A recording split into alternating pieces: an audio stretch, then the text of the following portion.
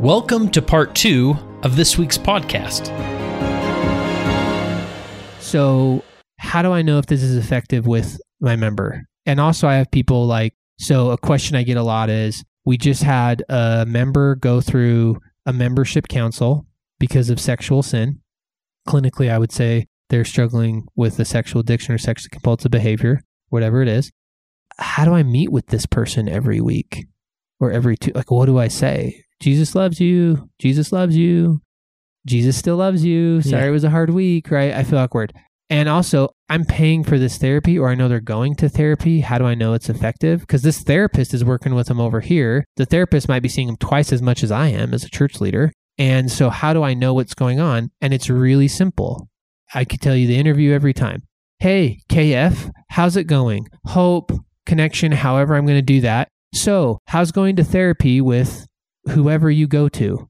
Oh, it's good. What about it is good? What are you learning? What are you feeling? What are you experiencing in therapy? Tell me why this is working for you. And do you know what they're going to do? They're going to tell you. Oh my gosh, I was totally learning about this thing called the drama triangle, where it's when you're not really sharing your true feelings, but you're just reacting bad. Oh, teach that to me. By the way, as a bishop, you want some free education? You want some free psychoed? You'll get it from your members. Yeah. I had a bishop who I went through my process with. He's like, do you know how much I've learned about sexual addiction because I sat and interviewed you? Yeah. Because I told him, I'm like, this is what I learned in group therapy. I agreed with this. I didn't agree with this. This is what someone said. So just ask them. Just literally have them tell you about it. And you will be inspired, one, to know how to speak hope into them and what's going on with them. And then two, you'll also be inspired because the Lord will tell you, hey, that's working. Yeah. That's a good resource for this person. God is in it and in this. Or they're going to go, yeah, we just go to couples therapy and I don't know, we just talk and it's never connected, and they're going to be totally deflated. P.S. Quit paying for that couples therapist. It's a waste of time. Yeah. They're not doing anything, but people will wait and wait and wait. I hear this all the time. Well, how long are you going to therapy? 6 months. What happened? Nothing. Oh my gosh, that's thousands of dollars and a bunch of your time. Why did you do that? Yeah. Yeah. I know that. So just simply asking them, you'll be able to really gauge if the severity of what they're dealing with is meeting the level of therapy they need. If it's not, then, or if you're not getting back that answer of, right. wow, this is really transformational. It's really helping. You can back up and say, right. Why don't we don't have to keep doing this. Let's try something else. I have a few other resources here. Right. My life is in total crisis. How's therapy once a week? Not helping. I feel like the hour ends in 2 seconds and I'm in total crisis. Could you meet with that therapist for a 3-hour block every week? Because you'll probably only need that for a couple months. Because if you actually got it and could deal with the things, right? But people fear, if I send them to a workshop, great, we're going to send this person to some thousands of dollar workshop every other month. No, you're going to do it once. And then they can go to therapy once a week or not at all and move into, what they need to move into. So just ask them. And then because then it doesn't have to be about your judgment. The Spirit sitting in that chair. The Lord's going to tell you, how's couples therapy? Really bad? Right? You have the spouse in there. The husband's like, it's great. It's fine. Wife walks in. I think the therapist just lets him lie about his sexual addiction and I feel really unsafe. Okay, so maybe try a different couples therapist. Or a different type of therapy. I'm not a rocket scientist, or not couples therapy, right? And so to me, you don't have to have all of the answers. Dear member, I love you. What do you need? I think I need help. Does this feel like help to you? Therapy once a week? Yes. Okay. And then I meet with them in 2 weeks. How did that go? Man, I was just crying in there and I felt so seen and heard and loved. Okay, let's keep doing that one. We've been going to couples therapy for 3 months. Feels like a waste of time. I want to know why you're on month 3, right? I'm out. And so as a leader, that's how I can know whether or not that's going well. And then from managing the relationship, so one key thing that leaders need to know is even if a leader is paying for therapy, it doesn't mean that they can hear about the treatment from the counselor. So if someone calls me and says, hey, I'm Kurt's bishop, I'd like to know what's happening in those sessions that I'm paying for. My response is going to be, I cannot confirm or deny that I know anyone named Kurt. Right. And then I'm going to call you and say, hey, your bishop called me. Do you want me to talk to him about your treatment? And if you say yes, then I'm going to send you a form that you give me consent to talk to him. Yeah, there's an actual form you sign. There's an actual form you sign. And you as the bishop don't have to sign that form. So I would not be paying for a member's therapy without having that form signed. I would not say, go to that therapist. I'm going to pay a bunch of money and I have no idea what's happening and I can never communicate with the therapist. No, I understand there's a consent form. If I'm going to pay for it, I need the therapist to sign. Yeah. You need to put my name on that form when you're in the therapist office and sign it. And then, so the therapist is not going to want to sit there and talk to you forever. I don't. Yeah, I could spend half my career just talking to parents and family members and bishops, right? If I did. So here's what I do. I ask those questions to the member. Hey, member, what's going on? Blah, blah, blah, blah, blah. This is how therapy's going. It's really good. It's really bad. Whatever it is, great. I can send an email to the therapist. I can have a 3-minute conversation with the therapist. Hey, dear therapist, they say it's going really well and they're learning a lot. Accurate? Yep, accurate. Great, thanks. Mm-hmm. Hey, therapist, this couple's been coming to you for 3 months. They feel like they're not getting anything. I'm wondering if they should terminate and go to someone new. Honestly, I bet you the therapist says, yeah, it's not going that well. I think they should try someone else. Like, I bet you the therapist won't even lie about it, right? Yeah. Like, won't even be like, no, I'm figuring it out. And there's a lot of times that stuff happens because this is a truth when people are doing their mental health. Sometimes they aren't honest with their bishop. So I've had conversations with bishops that, how's the marriage going? Husband reports, it's going so well. We're doing really good. Husband calls me. Did you know she moved out 2 months ago? Oh, nope. That's not what he told me. When did you meet with him? 2 days ago. Well, I meet with him and the wife and yeah, they're separated. She moved out 2 months ago. So you might want to call him back in and be like, hey, bud. It's not, that's not right. And so I don't have to, if I'm a bishop, I don't have to spend 6 hours a week on whatever weeknight talking to a bunch of therapists. I can once a month, once every 2 months, just touch base and go, this is what I'm hearing, accurate, inaccurate. And the therapist can go thumb up, thumb down, 2-minute conversation. You can text the therapist. You can send them an email. Yeah. But just touch. So you don't have to like have an ongoing relationship with this therapist. Right. Do it through the member. So what advice would you give to the leader who's, great advice as far as the questions asked to the individual getting the therapy to really gauge if it's working or not? What about when you do call the therapist? I remember being that bishop, I felt like I needed to call him or her because, I was paying for it and how's it going? But I didn't really know what questions to ask, and they'd list some things off and be like, okay. But again, what I would say is you don't. Just go through the member. So that not even necessary to call the therapist per se. So if you are referring someone to a therapist, I would say it's great to have an initial conversation and say, hey, therapist, I'm sending Kurt to you because he's depressed. Can you help people with depression? Sure can. That's my bag. Awesome. How long do you think it's going to take? Have you met? So my real advice is I would talk to the therapist after the therapist has met the member once. So what I would say is, hey, are you a therapist who deals with depression? Great. Cool. I'm sending you someone. Can we talk after you meet with them once? Great. Again, 2-minute conversation. That could just be an email or a text. So, hey, so you met Kurt. Do you think you can work with him? Totally. I could help this guy. How long do you think this is going to take roughly? Like, what do you recommend? And they might say, because people always want a time frame, and that doesn't make sense. How long? 3 months. Well, is that 3 months of them seeing you 10 times a week? Or is that 3 months of them seeing you once a week? So make sure you've established, because you might say to this person, right? Well, how often should they see you? If they would come twice a week, I think we could be done in like 2 months. Yeah. Oh, well, let's just do that instead of once a week for a year, right? And so I can see what's going on and touch base with that. Again, I think one of the biggest fears church leaders have is I'm spending all of this money and it's a waste and it's not doing anything. You will hear that through the member. Well, hey, how's therapy? Oh, it's great. What are you learning? Nothing, but it's great. You'll know the tone and you'll be like, this seems like a waste of time because you've been going to therapy for 6 months and you don't seem any less depressed. So like, what happened? And they may say, well, did you know that my mom died 2 months ago? So it's not helping me out. And you go, oh, that makes sense. Right? Again, chronic, not acute. Great. That makes sense. So you have been working on your depression, just the depression's working against you, right? And life circumstances, and that makes sense. And so I can use the member as a much bigger litmus test than I can trying to call all these therapists all the time. Yeah. So I sort of setting an expectation of what do you expect? Because I hear this from a lot of therapists. They sort of get hear from the bishop saying, hey, I'll pay for 3. That's it. And you sort of feel like, well, I need 6 or 7 or 10, or this person needs an intensive experience or this isn't going to work. And so sometimes they'll just throw like, I'm willing to pay for 3. So figure that out in 3 sessions. But the conversation of setting an expectation could really help. Yeah. And so if I'm a bishop and I feel like I need to set expectations, right? So if I feel like I need to say, hey, I'm willing to give you therapy. So I was in a bishopric in an inner city ward. So I understand we're willing to pay for your rent, but you have to come to church, right? We were a third of our congregation was essentially quasi-homeless. So I understand, like, it's not about just being a blank checkbook and hoping we're Mother Teresa and we've done the world good. Like, that's not the idea.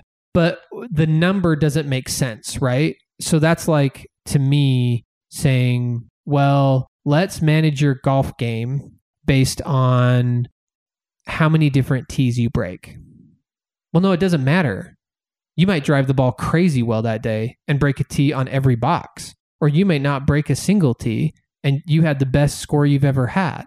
So to say 3 sessions, 8 sessions, I'm willing to pay for once a week for 3 months, I'm fine with doing that and reassessing. I hope you're meeting with that member more than every 3 months. But the question is, what are you hoping happens in this therapy session? I'm sending you to therapy because you struggle with a pornography addiction. Therapist, what can you do to help this person? I can totally help them with their addiction. What does that mean? They'll be looking at less porn. They'll have more self-worth. Their testimony will grow. What does that mean?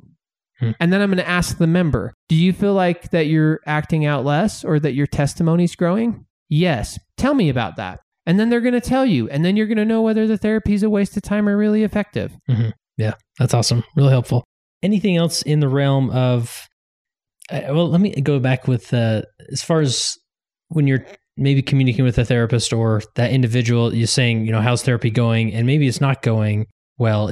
Do most therapists they're naturally recommending maybe more intensive options if they're, because not once through my whole 5 years did a therapist come to me and say, hey, you should send them to this intensive experience. Yeah. So the truth is that most therapists don't know that it exists and aren't familiar with it themselves. That's the truth. They just live in a world where we'll just meet once a week and see how far we get. And if we need to do 8 more sessions, we'll do 8 more sessions. Yeah. Most of the therapists, they meet with 30 people a week for an hour at a time, and they crank that out. Right. So most of them are on that end of the buffet. But there are people who do workshops, intensives, things like that, and it is totally an effective. So statistically, people have a lot of success with that. Yeah. And so the truth is, it's harder to facilitate.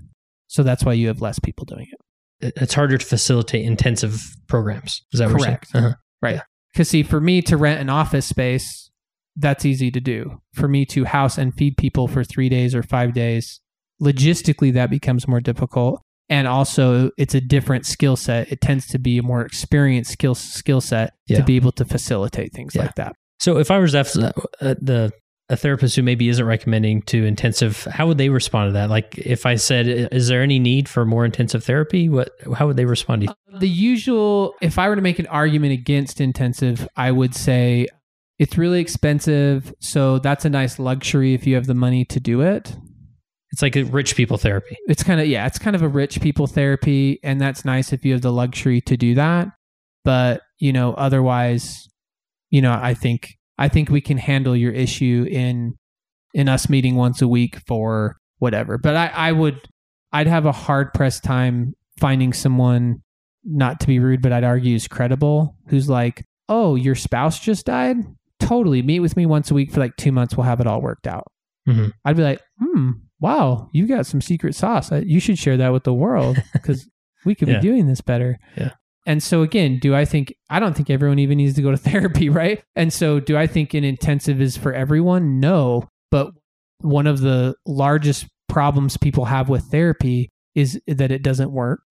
That's the number one problem church leaders and people experience with therapy. Well, I went to a therapist for a year and it didn't work. So one part of that equation is you were probably taking the wrong thing off the buffet line. So that's the other part. The other part of it, which I think leads into the question of how do I find good therapists if I'm a church leader, is the different modalities that are out there. So there's a whole bunch of different modalities that are out there. So, right, the most classic is CBT, cognitive behavioral therapy. That's what most of us know as talk therapy, where I sit down and you and I talk about what's going on. When it comes to couples therapy, there's predominantly 2 models. that most people use. One is called EFT, emotionally focused therapy. And then the other one is by Gottman's. It's the Gottman model. And so a vast majority, I won't put a percentage on it, but a vast majority of like couples therapists who are like, I'm an expert couple therapist, typically is in one of those two models. By the way, they're both super effective. Like research is behind them. They have a lot of good. And then when it comes to, the addiction, you can get someone who, is certified. There's some different certifications for that from, dialectic, DBT to, sex addiction. There's CSTATs out there that do the Patrick Carnes stuff. And then there's you're whole just bunch listing, of modalities. These are just different approaches. Yeah, that could happen in a therapist's right, office. You could get trained in, right? Yeah. So for me, I do a lot of, I'm certified in experiential therapy. I do a lot of psychodrama, getting trained in somatic experiencing. So I'm doing some of those things, right? There's also internal family systems. There's lifespan integration. And again, all of these models are based on how do we get to the door? How do we find it? And then open it. That's whatever the therapy model is. So some will say, how do we get you out of your conscious mind to your subconscious mind? Some will say there's these different parts of yourself. So how do we get to the part of yourself that isn't being seen and heard? Get to the experiences. So one of the most well-known is EMDR, which is a way to process a difficult or traumatic experience. So there's a newer model out of that called brain spotting that they had a long time ago and it wasn't very good. And then they've done some stuff to figure out how it really works. So that happens pretty fast. And with all of these models, so when I go to talk to a therapy, if a therapist doesn't know their own model, pick a different one. What do you mean by that? Why wouldn't they know their own model? Well, I'm telling you how to find a good therapist, KF. So if you go to someone who does EMDR, say, how does EMDR work? Why does this work? Tell me why you do what you do. And they should be able to respond in 2 minutes as far as what that is. They're going to give you the elevator pitch or their speech, right? So for example, people who do brain spotting will tell you this. EMDR is effective. So this is according to someone who's pro brain spotting, right? So EMDR is the most researched form because they used it in the military for PTSD. So it has the most research behind it, effectively dealing with PTSD and trauma. It's the most research-based one. So EMDR, the model, if you go get trained in it, will tell you it takes 8 to 13 sessions to set up and then execute. So if you come in and say, I had a traumatic experience, after I get to know you and we enter the model, it will take 8 to 13 sessions to set up and execute that traumatic experience. Brain spotting takes 2 to 3 sessions. So maybe the brain spotting people are hippie crazy and you can't do it that fast. EMDR is super effective for a lot of people. I'd never tell anyone to not go get EMDR. I also know people went to EMDR and they're like, that's a joke. So again, there is no right answer. We're not here to tell you. And I'm like, and the secret model is da-da-da-da. Of course I have a preference. I believe the body keeps the score. I think it's all about trauma. Da-da-da-da-da. That's the camp I'm in. So you have a preferred model or 2 or 3, but all of these things you've listed off are very credible and nobody would be crazy going to a therapist who is using it. Right? Right. And so the real catch, so we'll do it from the leader perspective and then talk about just being a person. So from a leader, what I want to say, if I'm going to call therapists and say, I need to get some therapists in my bag, in my referral bag, this is what I'm going to say. So I'm going to call a therapist. So I'm going to call you and say, hey, KF, you're a therapist. By the way, the letters behind their name, LCSW or clinical mental health counselor or LCP, depending where you are in the country, or marriage and family, they literally don't matter. I'm just going to tell you the truth. Even if letters in front of their name, like doctor or... No, so that would be... So we'll jump on that. Okay, sorry. We're pushing it too far. No. So real easy... Okay, that's about prescribing medicine. Right. So we're going to hijack here for a minute. But you're the one who tangented, not me. Right. That's my job. So if you're saying, is this person going to give me a medical pill? Are they going to give me a pill to take every day for my depression? Or are they going to talk to me about my childhood for my depression? If you go to a therapist or counselor, they are going to talk to you about your childhood to heal your depression. If you go to someone who has a doctor in front of their name, they are going to probably prescribe you something. That's not 100% true all the time. That's a general rule that when someone says, oh, I was depressed and I went and saw Dr. Swenson. Dr. Swenson probably is a psychiatrist or a psychologist and is going to put you on medication and may also do therapy. If you go to so-and-so counselor who's an LCSW, clinical mental health, whatever, right, CMHC or whatever, they are probably going to say, let's talk about your childhood and do whatever therapy model I work in. And by the way, I might refer you to someone who can prescribe medicine for you. So that's the quick difference on that. So as far as the model goes, they should know their own model. So I'm going to call you and say, hey, KF, you're a counselor. Yes. I have members in my congregation who are working on their marriage and have marital issues. You say you do marriage counseling. What do you do? And you're going to tell me in 2 or 3 minutes. I'll say, I do the Gottman, whatever. You're going to say, right? yeah, I'm trained in Gottman, and I'm trained in this, and I'm trained in motivational interviewing. And then I can ask you a question. Well, why does Gottman's work? And they're passionate about what they do. And they're going to say, well, Gottman's is the best because da-da-da-da-da-da-da.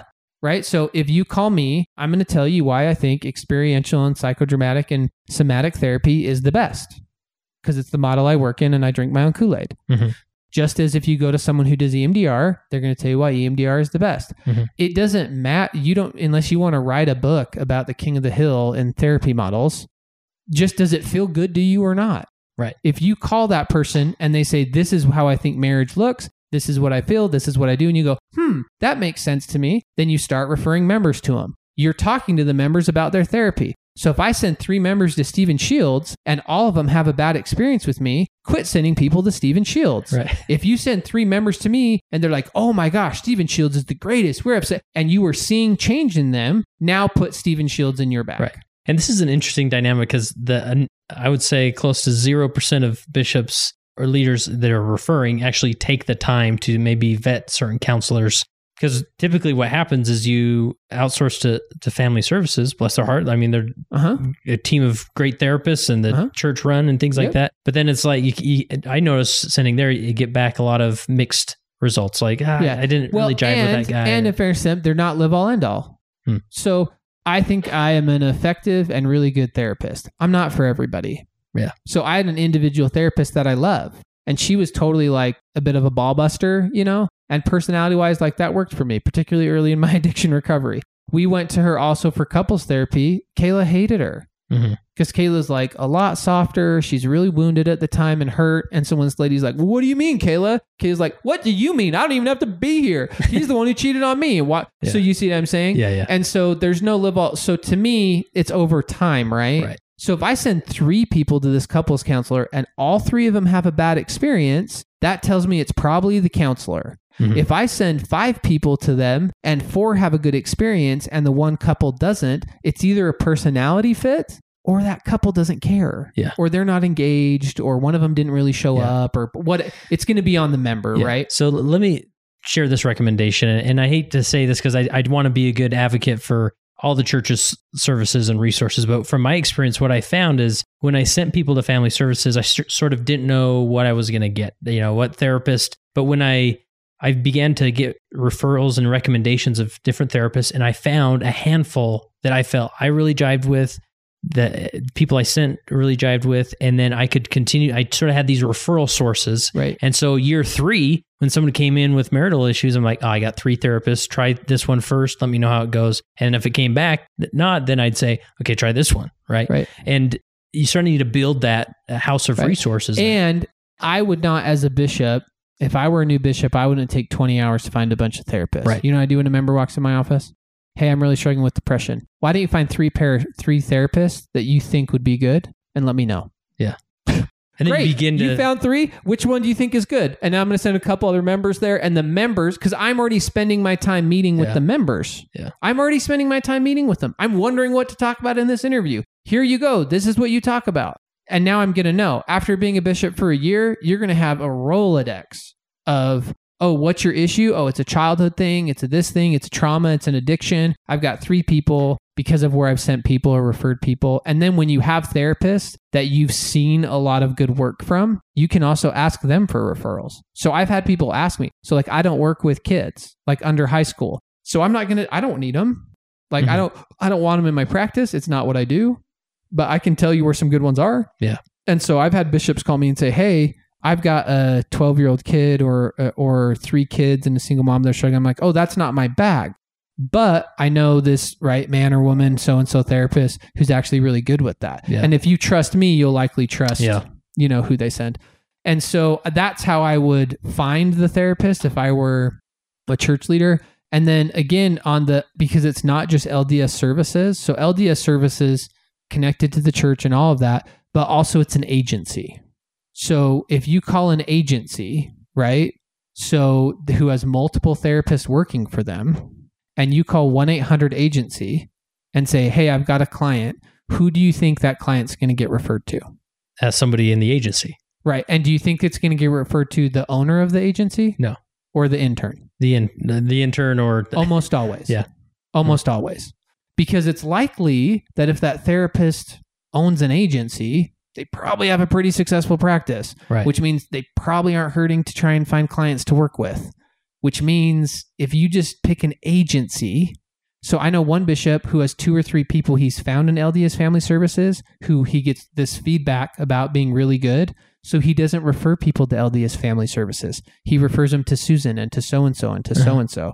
And so I don't care what the agency is. Don't refer to an agency. Gotcha. Refer them to a person. Right. Because you can go to an agency and have an amazing experience and a really bad experience.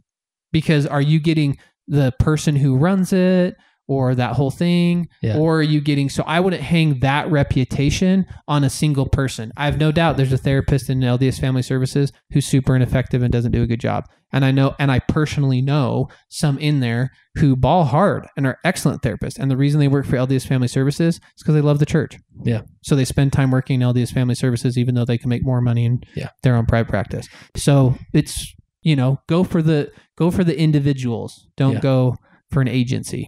And this is probably a good segue to the concept I've discovered just from interviewing a lot of therapists about a lot of topics. You take someone like Tony Overbay in California. He's literally taking appointments at 6 a.m. And I keep telling him, like, Tony, come on, man, you gotta sleep, And he does. And he's talking to him. He's fine. And he's balanced his time, and I'm sure he is. But like the good therapists out there who I would love to just refer people to them, they're 3, 4, 5 months out. I don't know. And so you sort of get frustrated with, now I'm looking for new therapists every week. I mean, there's a therapy crisis right now. And I don't know if I'd call it a shortage of therapists, but the reality is there's a whole lot of people who need really good therapists. And that list of really good therapists isn't long enough. Yeah. And just like the conversation, when someone comes to me and says, my bishop was totally shaming or didn't see me, I'm like, that probably was true. It probably happened, right? Or I didn't feel safe with them. When people come to me and go, I had a bad experience in therapy, you probably did. So therapy, like any other industry, is a business where people work, and there are people who work in the business who aren't very good. There's every year people who get reported to state agencies and get their license pulled for malpractice.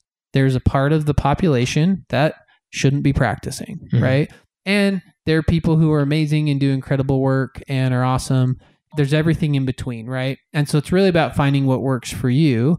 And to the point of, there being a crisis, that's real. I mean, that's totally real. I remember when I started as a therapist, I'm like, how long does it take me to? And they're like, if you're good, it will take 5 seconds. And I'm like, no, but really, like, how are people going to find me? No, the truth is, if you're good, it takes 5 seconds.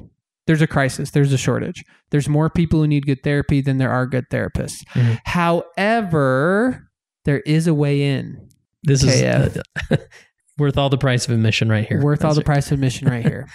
So this shouldn't be hard to figure out, but therapists like to work with people who want to do the work. Say that one more time, Steve. Therapists want to work with people who want to do the work. So I have a client right now, young kid, like a year off his mission, right? Kind of came home from his mission early, had some stuff, couldn't afford to come anymore. And I'm like, what can you pay? So I'm $120 an hour. I don't take insurance currently. And he comes back to me. He's like, I can pay like $47 an hour, like a session, because I've seen him for 2 hours at a time. I'm like, where do you get the number 47? This kid had ran his budget, put it together. Is that someone, do you think that guy wants to do the work? Yeah. Come on, totally. I'm like, well, how about we just round it 40? Because that's a hard number for me. So let's have some grace. And totally, let's do it. I love meeting with that person at a discount because I'm like, hey, are you doing the work? He's hungry and he's doing the work and he wants to. I got into a couples therapist, Kayla and I, who runs her agency.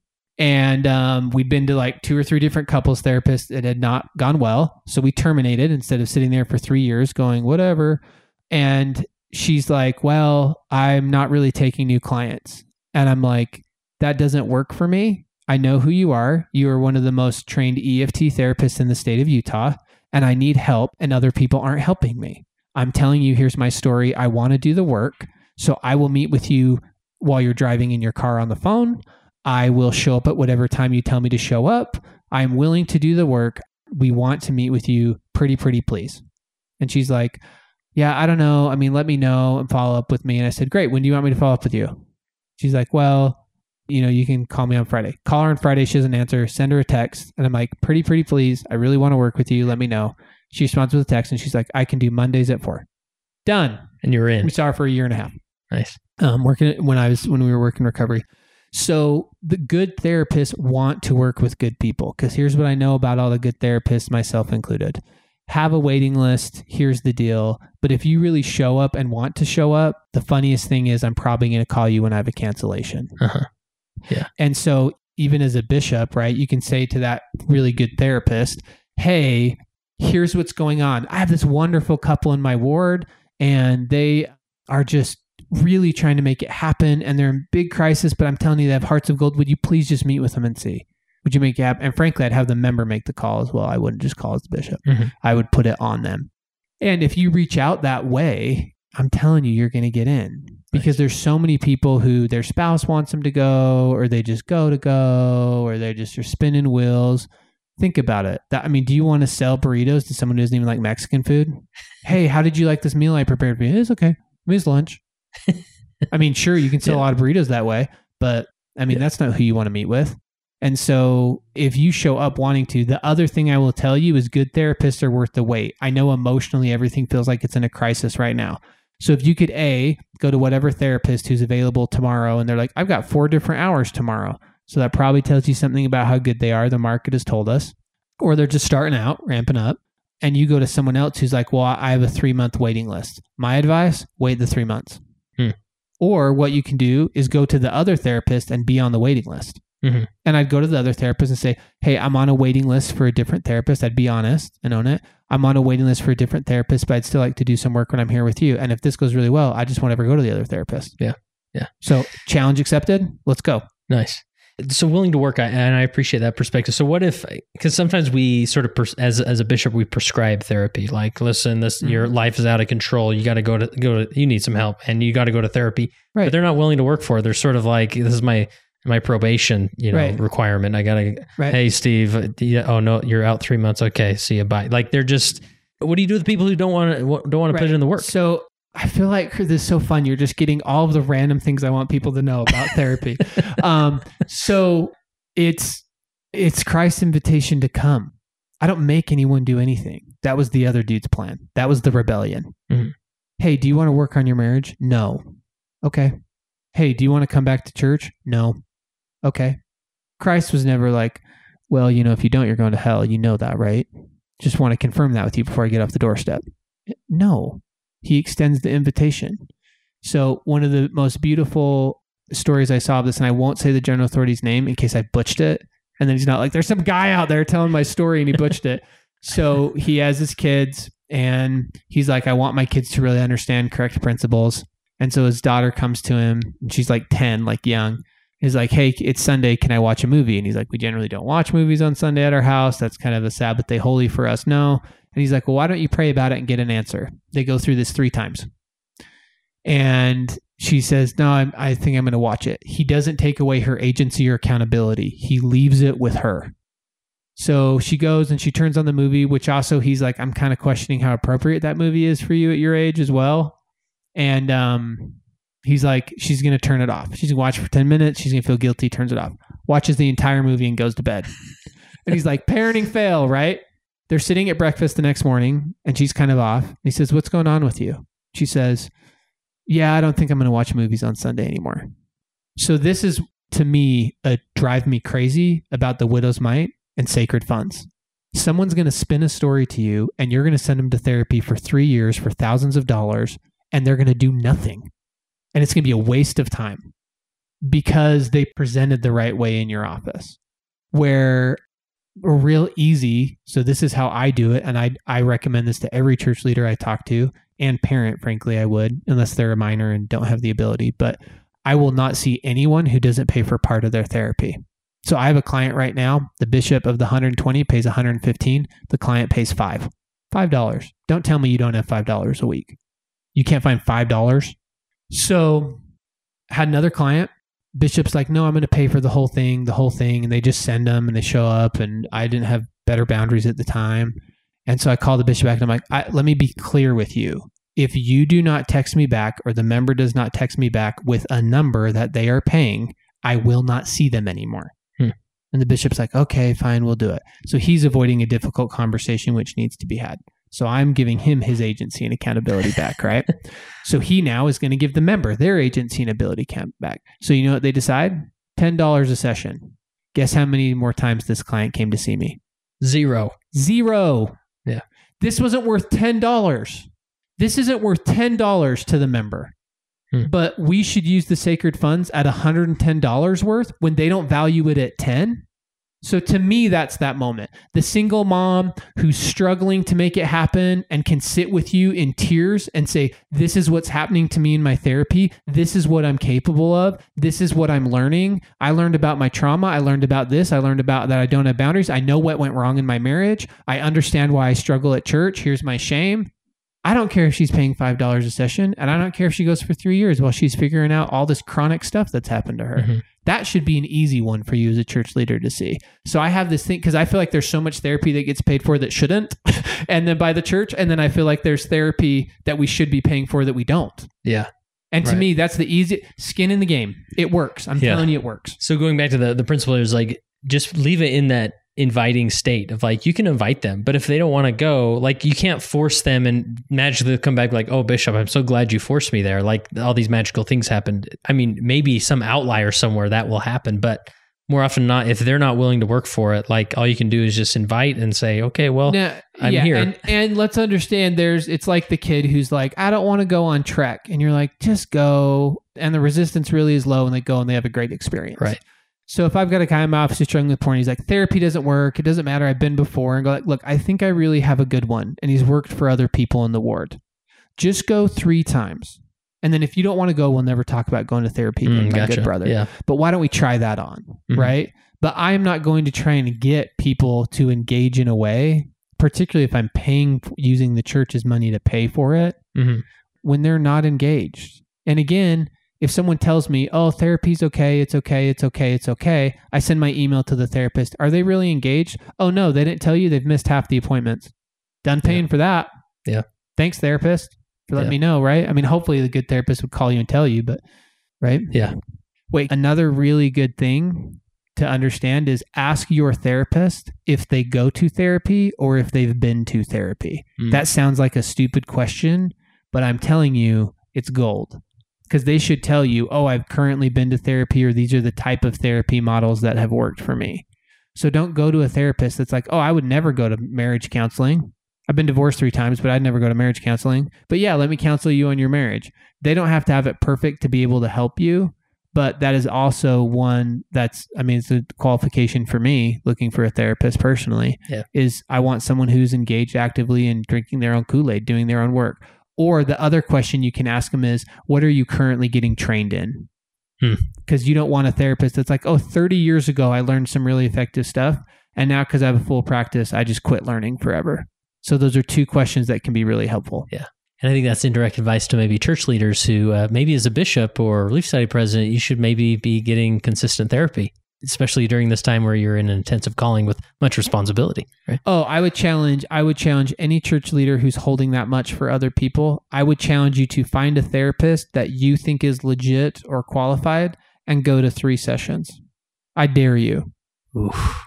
All right. Email us. Let us know who does that. That's awesome. I will. And when you do, send us an email. Yeah, I'd love to know how it went. Well, because the truth is, to church leader, every time I talk to a bishop, the first thing I say is or a Relief Society president, the first thing I say is, bless you for the weight that you carry and the hard part of this job, because I know what it is. And a lot of ward members don't see that when they just see you, setting up and glad handing at the Christmas party. Yeah. And I've not once had a bishop not feel seen and been like, whoa, thank you. Because it's true. You've been handed this weight that you serve in this leadership. You deserve a place to process your stuff. Yeah.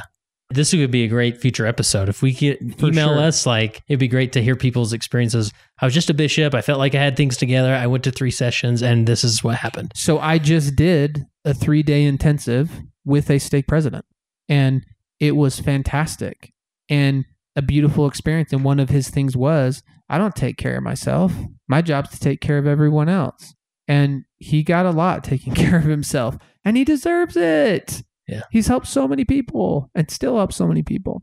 So I want to pivot back to this as far as like intensive therapy, because this is such a foreign concept to so many leaders. Because there is, maybe the individual does need 12 sessions of that talk therapy or some type of thing, or maybe there's some intensive experience that they go for a week and they come back, and that can still, they can make progress that way. So it's something to at least investigate, understand, and as far as the resources out there. So how can a leader begin to understand the resources for intensive therapies?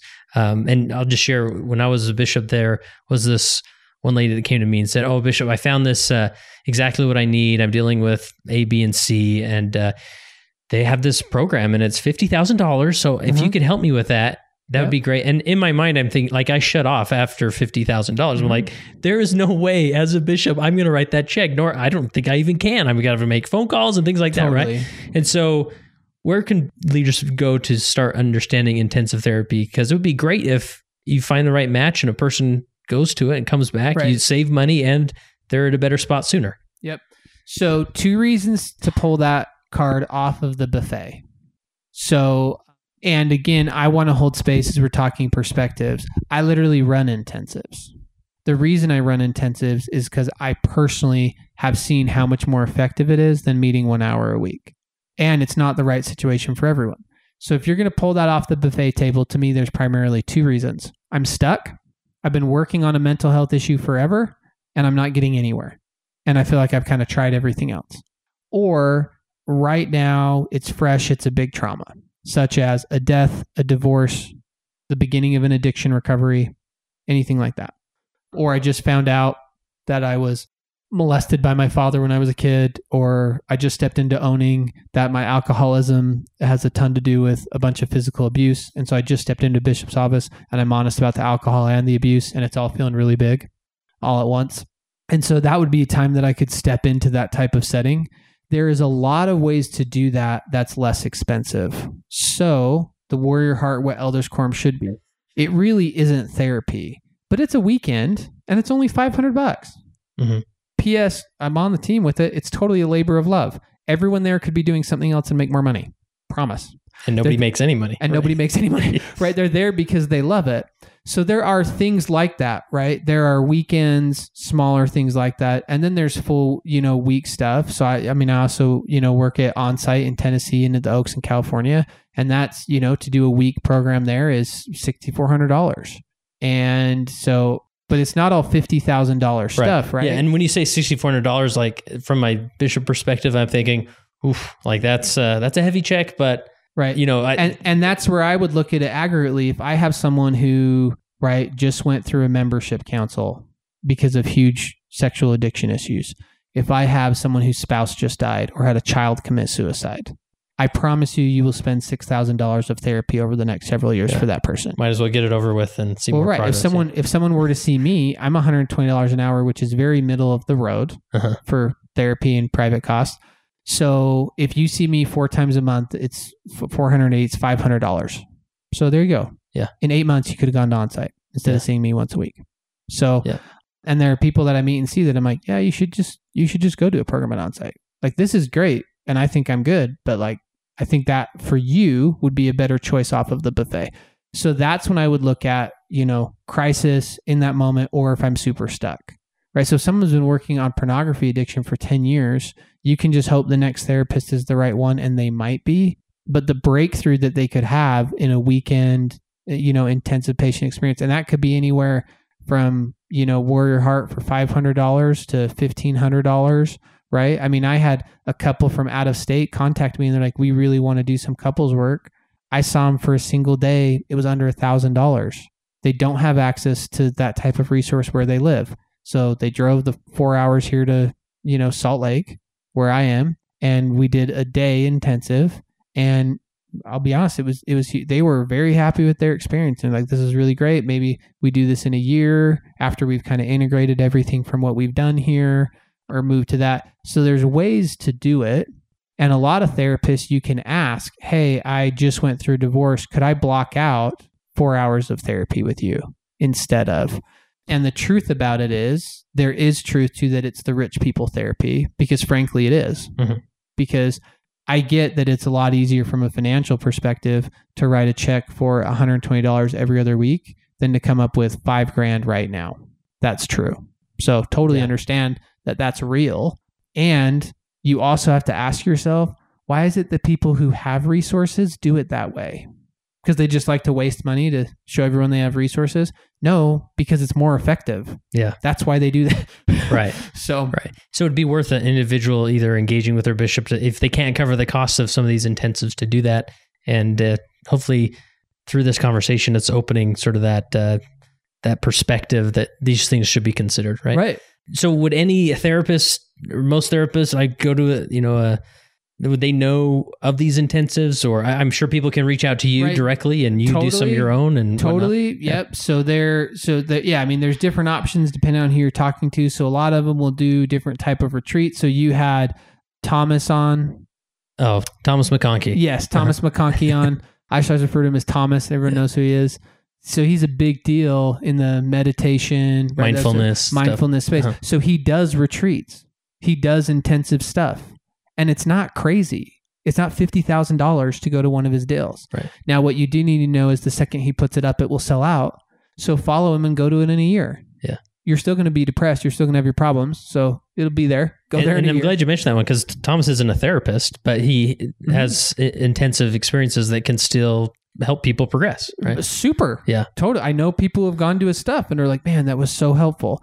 And so that's really big, right? And so I'm doing one this October for men with addiction and trauma, down in Southern Utah where I do my intensives. It's $4,500. So no, it's not cheap. But in that 5 days, I will get you way further than if you meet with me 1 hour a week. And so if someone's stuck, so if you can go to your bishop on something like that, or say, hey, if I pay $1,000 of this, would you pay the $3,500? And then, I won't go to any therapy for 6 months after this. I'm going to take what I learned from that experience and I'm going to go to a 12-step meeting to be consistent. And I'm going to integrate the information and integrate what I learned. Yeah. Right. And so I wouldn't just be like, hey, wing it. The lady that's like, I found what I need. Just write me a check for $50,000 and let's see what happens.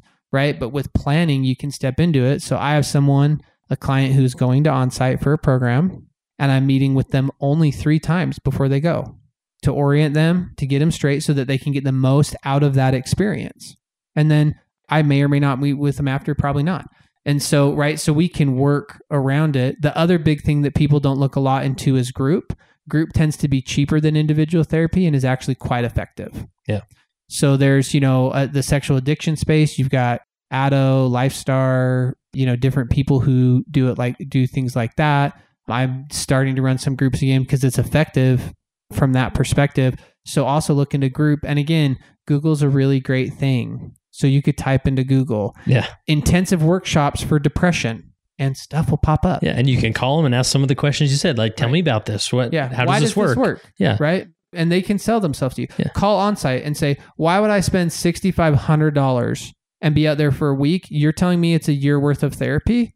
And they do. And they have a reason why they think that. And they'll tell you all about it. Right. And then you can decide in your gut, does that work for me or not? Yeah. Really helpful. What have we missed? So value system. That's what I want to hit on because this is really big with LDS people. And I think we're missing the mark. Okay. Unpack it there. What do you mean by value system? So I don't want to go to a therapist who isn't LDS because they won't get me. Mm-hmm. Or they'll lead me away from the church. Right. They'll lead me away from the church. So all therapists should align to your value system. If you're going to a therapist and they're telling you what your value system should be, pick a different one. Mm-hmm. They should never say, what's your value system? So it's really unethical in the therapeutic world, right? Correct. Yeah. And so I shouldn't say, if I ask you, so typically an answer is going to be like this. Well, I don't know. I think that I might be gay. Or, my wife says I shouldn't be looking at porn and I feel like it's not a problem. the therapist is going to say something like, well, what's true to you and your values? If you're actually speaking from your authentic voice, where do you stand? If this stuff wasn't in the way or this pressure from this relationship, what would your truth be? So they're going to go there. So it's okay to be worried about it, and you can check for conflict. So I can go to a therapist and say, and do, I currently go to a therapist for myself who is not LDS. And my first thing is I said, hey, one of my things is that I am an active Latter-day Saint. If you have a problem with Latter-day Saints or that community and you don't want to work with me, that's okay. I'll find another therapist. It's no big deal. So if this doesn't work for you, if you're going to be bothered by me and it's disruptive and you can't hold space for my value system, what I believe, because I do believe it, then we can't work together. And then see what that therapist tells you. And so if they're like, oh no, I mean, I hate the LDS church, but we're fine. You can be like, maybe not for me, right? Yeah. But if they can go, oh, I don't care what you are. Sure. I believe in God. Let's do however you do God. That's great. Then you can go, okay, that's fine. And then I just tell them what my value system are. So people are afraid to say the things. It's therapy. You were paying them to be there. Mm-hmm. So I can say to my therapist, look, I don't care what you think. So right, I had one that I said, I absolutely believe that sexual addiction's real. So if you think like looking at porn and stuff is fine, I don't care what you think. You just need to know this is what I think. I don't. So if you can roll with that, and they're like, yeah, I can roll with that. Great. Let's roll with it. I work with people all the time who my personal value system does not align with theirs. But it doesn't matter because I'm just helping them get true to themselves, right? Mm-hmm. I'm not giving them advice. I'm not telling them how to live their life. Mm-hmm. I'm helping them open the doors and get where they need to go to. And that's the thing. Whenever I'm looking at a therapist from a client, so as a member, right, whoever, you should be able to sit with the therapist, just like we said with the church leader, and say, I'm here to do marriage counseling. My goals are A, B, C. My concerns are D, E, F. Can you answer those? And if they can't give you an answer that makes you feel good, go to someone else. Mm-hmm. So I just started with a new therapist. And I'm like, I'm specifically came to you because you practice this modality and I think I need it. This is the work I want to do with you here. This is what I'm hoping to accomplish. Can you do that? Yes or no?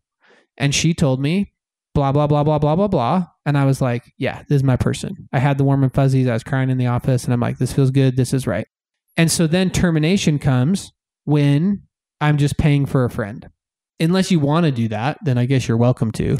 But if my goal was for us to communicate well in our relationship, so one of the best models I saw of this was that EFT therapist Kayla and I fought to get into. Mm-hmm. We walk in there one day and she's like, do you know how to talk to each other? Like, do you know how to get your feelings seen and heard? Yeah.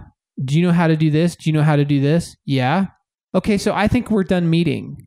And it's just a choice now. You guys can choose to have a better marriage or not, but you have the tools, you know what to do. If you get really stuck, you're totally welcome to come back and see me and we can work on something in the office. Otherwise, have a great life. Bye. Mm-hmm. And I do that with people all the time. So once I have the tools, I don't have to sit in the therapist's office and work it out. It's like riding a bike. If I literally don't know how to ride a bike, stay in the therapist's office. But once I'm like, I know how to ride, I'm just not that smooth when I shift the gears, well, just go out and ride your bike and figure it out. It's called revelation. We believe in it. God's with you. He wants to heal you. That's the point. But too often, I think people, because they have a great relationship with their therapist, and I think too many therapists love their clients, and so they just stay meeting. And it's like, no, termination should happen when I've learned the skills. If I'm just practicing them and I'm not stuck, get out of the office. Perfect. Steve, if people do want to track you down and connect with you, see if you have any open appointments or convince you that they're really willing to work for it, where would you send them? And I want to be sure to plug your podcast, which I never miss an episode of. Oh, it's true. And I appreciate that. So you can just find me at StephenWShields.com. Stephen with a V, Shields, like the word we use in the English language. So middle name's Weston, if you're just curious. So StephenWShields.com is where you can find me, and you can see, upcoming workshop in October, starting some different groups and doing that. And that's and Unashamed and Afraid. And podcast. Unashamed and Afraid, everywhere podcasts are found. Totally come and apply for a scholarship. Like, I literally will pay for you to go to therapy. Like, go to my website and I will pay for 6 sessions. Like, it's that easy. Or if you want to go to onsite, you want to try the intensive thing, we have a scholarship for one. So come and check it out. unashamedandunafraid.com for the scholarship stuff, donate stuff, or anywhere podcasts are found. All right, Steve. So I usually have typical questions I ask, but I know I want to start, or I want to end as we started, with a focus on the great healer, Jesus. Like, where can we end with focus on Jesus Christ in this discussion of therapy? Well, what I would say is this. This is, for me, I actually don't care where you find it, but find it. And what I've learned in my walk and my healing and relationship with God is He is going to speak your language and meet you on your terms in your ground. So I've shared with you, as you know, I use it when I speak sometimes. When I started Unashamed, everyone told me it was a bad idea. You shouldn't do it, which was them speaking out of their shame. And I did it anyways. And as I was starting to do it, I was worried about it. I met Lecrae, who's a Christian hip hop artist. I love hip hop. So Christian hip hop worked for me. It's my language. And when I met with him, I was able to meet him before a show. And I said, hey, you've been really honest about parts of your story in your book, blah, blah. He's like, my scars are my scars. And I only answer to God. And in that moment, I had personal revelation where God said, Steve, you know I told you to do this. I'm the only one you're accountable to. Do what I asked you to do. And you will be blessed. You will be whole. It's a part of you. So I went and did it. And so it is never the therapist's job it's not like going to the doctor. It's about your relationship with God. If that therapist is helping you in your relationship with God, keep them. If they're not.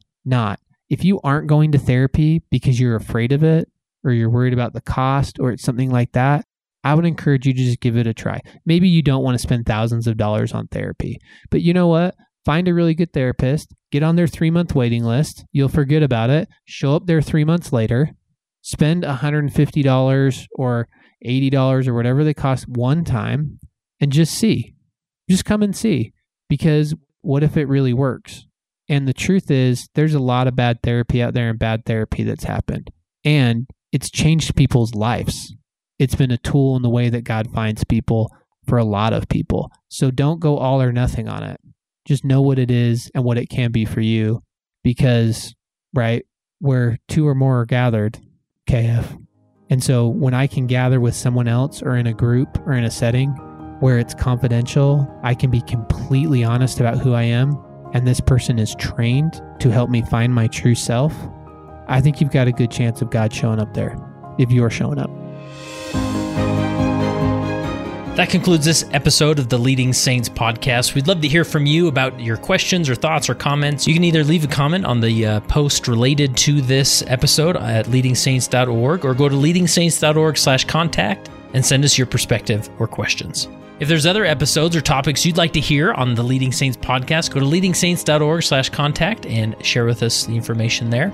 And we would love for you to share this with any individual you think this would apply to, especially maybe individuals in your ward council or other leaders that you may know who would really appreciate the perspectives that we discussed. And remember, text the word LEAD to 474747 in order to access the 3 free sessions of the LGBT Saints Library. It came as a result of the position of leadership which was imposed upon us by the God of heaven, who brought forth a restoration of the gospel of Jesus Christ. And when the declaration was made concerning the only true and living church upon the face of the earth, we were immediately put in a position of loneliness, the loneliness of leadership, from which we cannot shrink nor run away, and to which we must face up with boldness and courage and ability.